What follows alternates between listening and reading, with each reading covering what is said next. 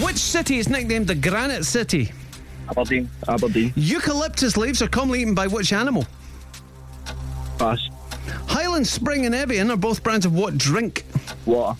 Which motorway runs directly from Glasgow to Kilmarnock? M74. Ronnie O'Sullivan competes in which sport? Sorry, what's that? Ronnie O'Sullivan competes in which sport? Snooker. Who plays Cinderella in the 2021 Amazon Prime remake? Pass. What does the acronym ATM stand for? I can't remember. Pass. Karen Gillan was born in which Scottish city? Dundee. Who was the second man to walk on the moon? Buzz Aldrin. Polo is Spanish for which farm animal? Pass. Eucalyptus leaves are commonly in which animal? What was that? Koala bear?